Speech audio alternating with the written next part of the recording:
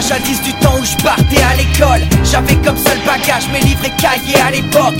Avec les potes on venait en cours pour la déconne. C'était tout beau, tout rose, t'aventure, Claude, tu te fous de tout, y'a rien qui te trouble. Mais un beau jour la vérité te saute à la gorge. Le temps d'encaisser le choc, tu restes kéblo comme un colis à la poste. Tu ne dévoiles rien de ta vie, alors tu te forges une écorce. Intérieurement tu morces, t'as les mêmes idées noires que Guy Georges. Alors tu te mets à combattre le mal par le mal. Tu n'as confiance qu'en toi, tu vis reclus dans une prison mentale. Pactise avec la tise et le pilon, moyen facile d'évasion fictive de ce monde factice dans lequel nous vivons.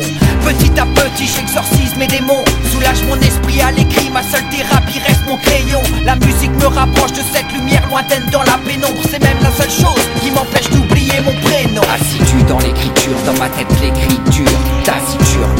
On m'attribue une étiquette par habitude. Ma lassitude se lit sur ma figure. Les séismes de forte magnitude m'ont fait chuter de ma tribune. Assidu dans l'écriture, dans ma tête l'écriture taciturne. On m'attribue une étiquette par habitude. Ma lassitude se lit sur ma figure. Les séismes de forte magnitude m'ont fait chuter du haut de ma tribune. J'avais tant de choses à décrire, trop de souffrance à retranscrire. S'éloigne le temps de mes fous rires. Aujourd'hui ma peine ne cesse de grandir. Ces quelques lignes épongent cette tristesse qui transpire. Poussé dans une chute interminable, mais comment vais-je atterrir? J'ai passé tant d'années à cacher mes vérités. Une carapace en acier pour protéger celui que j'étais. Excès de pudeur ou de fierté, je ne sais comment l'expliquer. Aujourd'hui j'essaye de quitter cet état d'esprit étriqué. Je ne vis pas dans le passé, c'est plutôt lui qui me rattrape. En moi tellement de choses cassées, impossible de le mettre à la trappe. Tu crois le dossier classé, mais son revers est implacable. Comme un regard affamé refait surface, prêt à l'attaque. Ces choses qui m'ont marqué au fer rouge m'ont fait devenir ce que je suis. J'espère seulement que les conséquences n'ont pas fait souffrir ceux qui me suivent. Je leur dédie ces quelques lignes sous forme d'exutoire. Je n'attendrai pas la date butoir pour m'exprimer au purgatoire. Assidu dans l'écriture, dans ma tête l'écriture taciturne. On m'attribue une étiquette par habitude. Ma lassitude se lit sur ma figure. Les séismes de forte magnitude m'ont fait chuter de ma tribune. Assidu dans l'écriture, dans ma tête l'écriture taciturne. On m'attribue une étiquette par habitude.